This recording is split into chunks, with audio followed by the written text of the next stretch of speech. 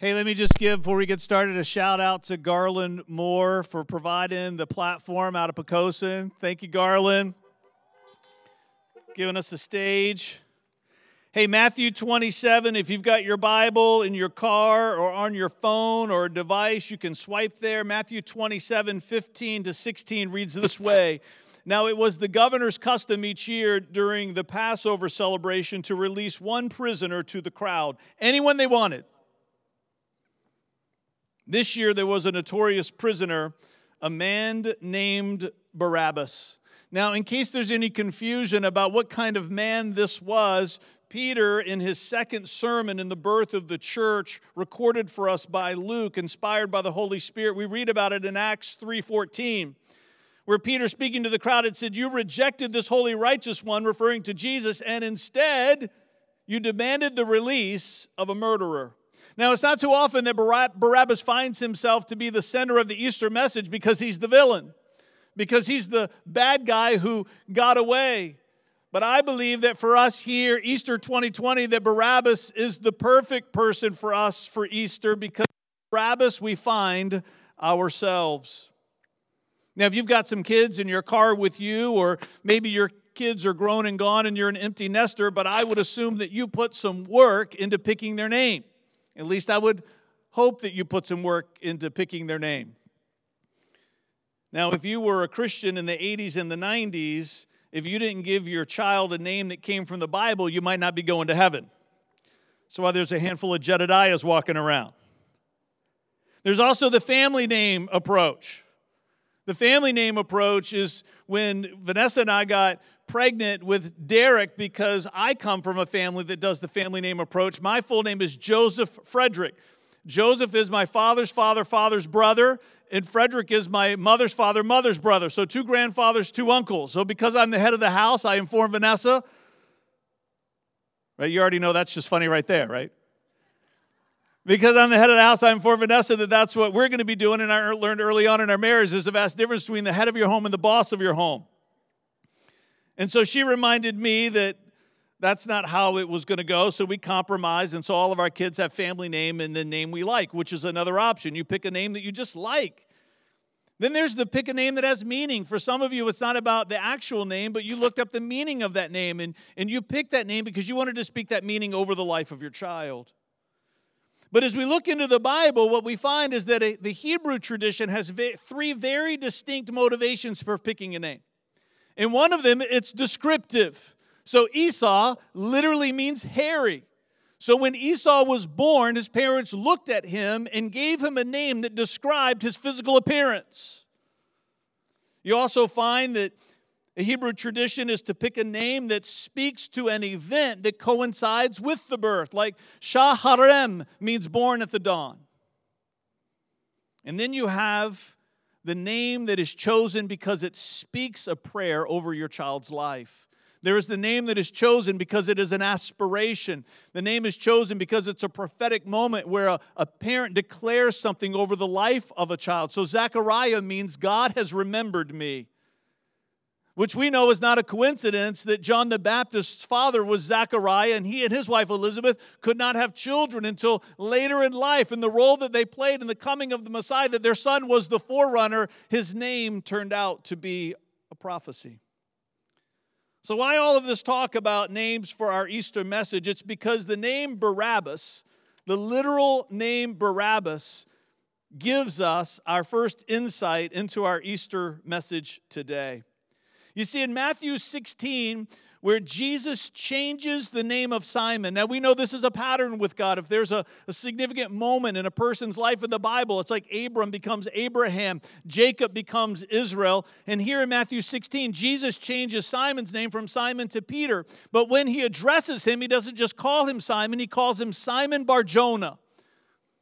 And the reason why he called him Simon Bar-Jonah is because they didn't really do last names in Jesus' day. They did second names, and second names spoke to your family. So Simon Bar-Jonah literally means Simon, son of Jonah. And you see that pattern all throughout Scripture.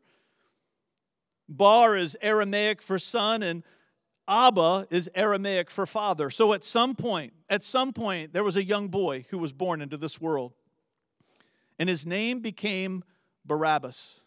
Son of Father. Now, you cannot find a more generic name than that. In fact, somebody didn't even take the time to give him a given name. They just used the practice of the second name and gave that to him. No one loved this child enough to even just describe him at his birth. No one loved this child enough to speak a prophecy or a prayer over his life. No one loved this child enough to even just pay attention to what was happening in the world around his birth and give him that name. No, they gave him the most generic, they looked at him and said, this is just child of Father. But we know that in the story of Scripture and the meta-narrative that we find of God revealing himself to the world, that there are no coincidences and there are no accidents, that providence is always at work to bring about a prophetic insight. Because what we understand, that Barabbas stands for you and for me throughout all of time to be a picture of you and me. Because Barabbas, the very name of Barabbas itself, reveals to you and to me what our ultimate need is. Because the day that Barabbas was set free, it was a picture of the Son of the Father dying for every child of every father, and that's you and me. 2 Corinthians 5:21 reads this way, "For God made Christ, who never sinned, to be the offering for our sin, so that we could be made right with God through Christ." We have an ultimate need that we find in the name of Barabbas, and that ultimate need is that we need a Savior. We find in Barabbas that his rescue reveals to us our ultimate value. If his name speaks to me about my ultimate need, then it is his rescue that speaks to me about my ultimate value. Now, I don't know about you, but I got one of these nice little postcards that come in the mail about once a year from the city of Newport News or wherever you live. You're going to probably get one of these too. It's the tax assessment for your home. There's a value that's on this piece of paper. There's the land value, and then there's the home value, and they put that together, and then that's what you're taxed by. It's assigning a value to your home. Now, you understand this idea of assigning a value. At some point, you purchased that vehicle that you're sitting in today. And at some point, you probably did some research. You didn't want to overpay. So you wanted to find out, what are other people paying for this same item? And it's what other people paid. It's the price that they paid determined the value that you were willing to give up. Whether it's a car or a motorcycle, praise the Lord, or boats, even a bigger amen, there's a value that is assigned to them that is determined by the price that other people are willing to pay. Facebook Marketplace, if you've ever bought anything, before you make that offer, you're probably scrolling to see what other people are listing, and you're making your offer based on the price that other people are paying. Can I just tell you today that when Jesus died on the cross for you and for me, do we believe that he was dying for the sins of the world? Yes, we do. Do we believe that that's about the Son of the Father dying for every child of every father? Yes, we do. But you know what else was happening when Jesus died on the cross?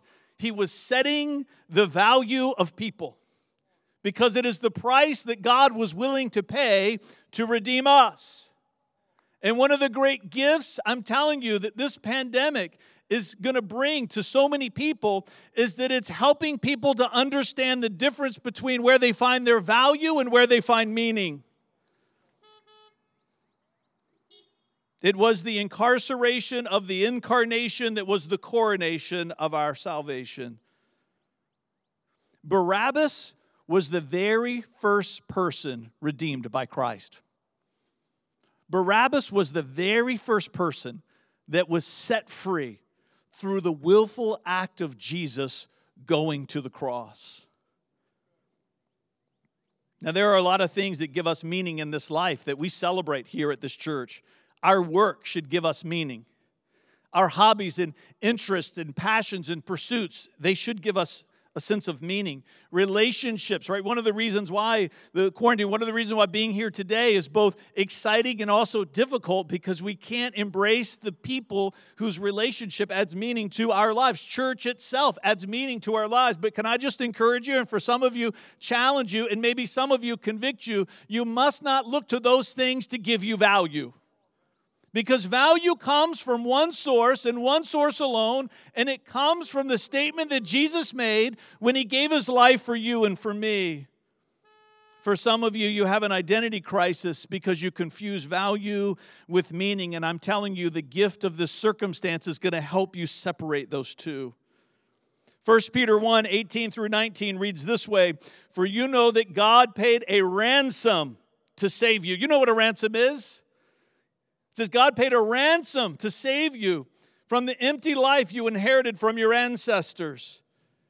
And it was not paid with mere gold or silver, which loses its value. It was the precious blood of Christ, the sinless, spotless Lamb of God.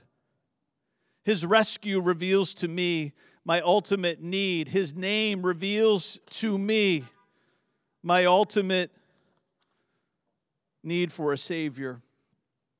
And his city, listen to this, his city reveals to me my ultimate purpose. His city reveals to me my ultimate purpose. Jerusalem at the time of Jesus' death was in utter chaos. The disciples had gone from being celebrities to being hunted. They had gone from being the heads of parades to now cowering in safe houses. The crowds that once praised Jesus were now cheering for his death. From Thursday night until Sunday morning, they hid in terror. Now, can you imagine? These disciples, as they went from town to town, crowds thronged to meet them. Amazing stories of people being healed as they even just touched the hem of the garment of Christ. Jesus was a megastar in the world before the even idea of a megastar came into existence. People would travel without any thought of providing for their own needs. The story of the feeding of the 5,000 and the story again of feeding of the 4,000, that's just counting men alone. You understand, right? People took their families out into the wilderness to find Christ with taking no provision for them because they just wanted to get a glimpse of this man and those that followed him. We forget that the disciples themselves were prayed over by Jesus, and he gave them authority to deliver people, to heal people. The disciples themselves were superstars all throughout Israel. But now they cower in fear. Whenever there is a shift in my context, listen, hear me. Whenever there is a shift in my context, God is preparing me for a change in my character. Whenever there is a shift in my context, God is preparing me for change in my character. The greater the shift, the greater the possibility of change. Now, I'm Pentecostal and charismatic through and through. It's my theological persuasion. We teach from that. We talk about the baptism of the Holy Spirit here as a church. We teach on it multiple times throughout the year, and that has not changed for me.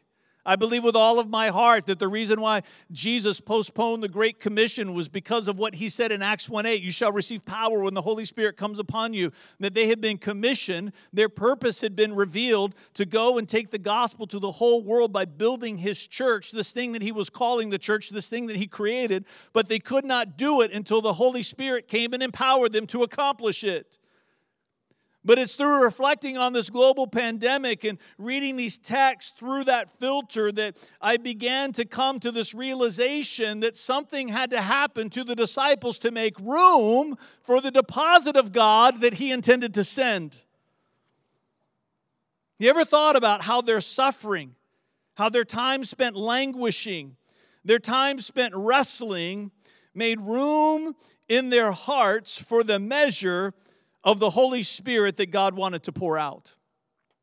Have you ever stopped to consider that it was through their circumstance that God was making room in them for something else, for something new, for something fresh to come? Many of you have done something similar in your home in a practical way. How about when you had your first child? How about Keaton and Christiana making an announcement on Facebook about having a baby today? Come on.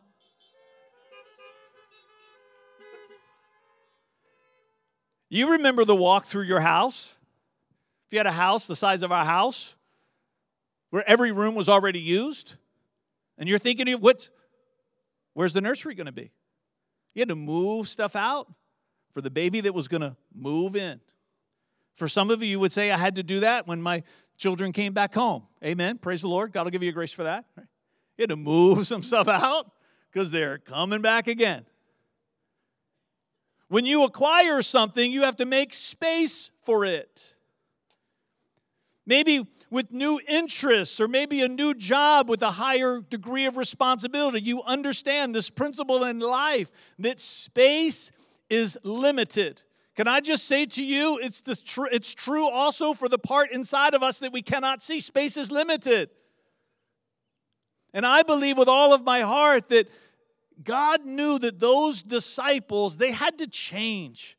There was too much Barabbas that was in them that was taking up space for the deposit of God that He wanted to put inside of them to empower them for the purpose and the destiny that He had called them to.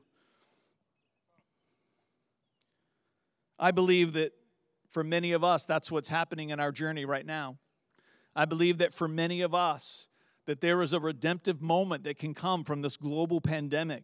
I'm not saying that God caused it. I don't believe that He did. I don't think that He initiated it. I don't believe that He did, but I do believe that He will redeem it. And I believe that one of the ways that He redeems it is that He uses a change in our context to bring about change in our character. I think if we're honest about ourselves, we can all find some Barabbas in our lives. I think if we're honest with ourselves, in all of us, there is something that is a part of who we are, character flaws that is there, unforgiveness that we carry, shame that we cling to instead of embracing the healing that God wants to give. That for all of us, there is Barabbas who is taking up space in our hearts, and God wants to fill that space with a greater measure of who He is. Can I just tell you today that if you were here, if you were on this planet, if you are living and breathing, you have a God-given purpose and a destiny that He created just for you. That there's a purpose that you were put into this world. There is something that He wants us to do for Him. There's seasons of purpose. Sometimes we accomplish one and then He gives us a new one. Sometimes we understand the next one by being faithful in the one that we're in. For all of us, there is a purpose that we're called to. And I believe that by understanding the city of Barabbas and the time of the death of Christ, we get a picture of this belief that you and I have a purpose, just like the disciples did 2,000 years ago. But just like those disciples, you and I, we will not fulfill our purpose without power. We will not fulfill that purpose without power from on high. Human effort cannot accomplish a God-sized vision. It takes human effort. We gotta do the work. You can't read the book of Acts and come to the conclusion the disciples, they just went into early retirement and let God take over. No, they laid their lives down for the purpose they were called. There was effort. But God fanned the flames of that effort with supernatural power from on high. You might be here today and you might say, Fred, I don't have any clue what my purpose is. It might be that you've been having a conversation with God this could be a prophetic moment for you. That you've been asking the question, God, I want to know my purpose. And what I would say to you, if you lack clarity in your purpose, what I would say to you is stop asking God what your purpose is and do the heavy lifting of availing yourself to the deposit of the power of God that He wants to put in you, because it is the power that will propel you to that purpose. Begin to do the heavy lifting of asking God, instead of saying, God, what is my purpose? Shift your question. Say, God, show me the Barabbas that is inside that I need to give to you. Make room in your life for the power of God and find your purpose. It is His name, it is His rescue, and it is His city that we understand our ultimate need, our ultimate value, and our ultimate purpose. 2 Chronicles 7:14 says, Then if my people who are called by my name will humble themselves and pray and seek my face and turn from their wicked ways, I will hear from heaven and I will forgive their sin and I will restore their land.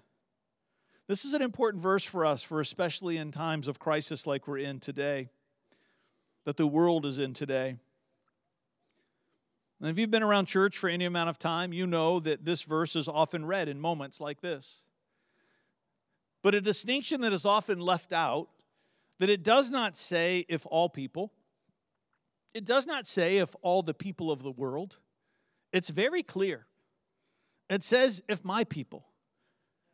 God's saying if my people. Which means that we don't need the rest of the world to do these things for this promise to be fulfilled. This statement is to God's people. That really what he's saying if God's people would just get their act together. If God's people who are called by his name would humble themselves and pray. If they would seek my face. Doesn't need the world to seek his face, right? He just needs us to do it. And to what? To turn from their wicked ways, to get the Barabbas out of us. What does he say? I will hear from heaven, I will forgive their sin, and I will restore their land. And you know who benefits from that? The whole world. Because that's the principle of redemption. When the people of God are willing to walk in the holiness of God, there is great blessing that can come upon the whole earth. And let it be that we walk away from this Easter saying, God, let it start with me. So, Father, we pray over the City Life Church today. We pray over Suffolk and Newport News and all of us that are here in this parking lot and those that are watching, streaming live even now. God, even people are going to be watching this later as a replay. Let it be that this moment would stand as a call.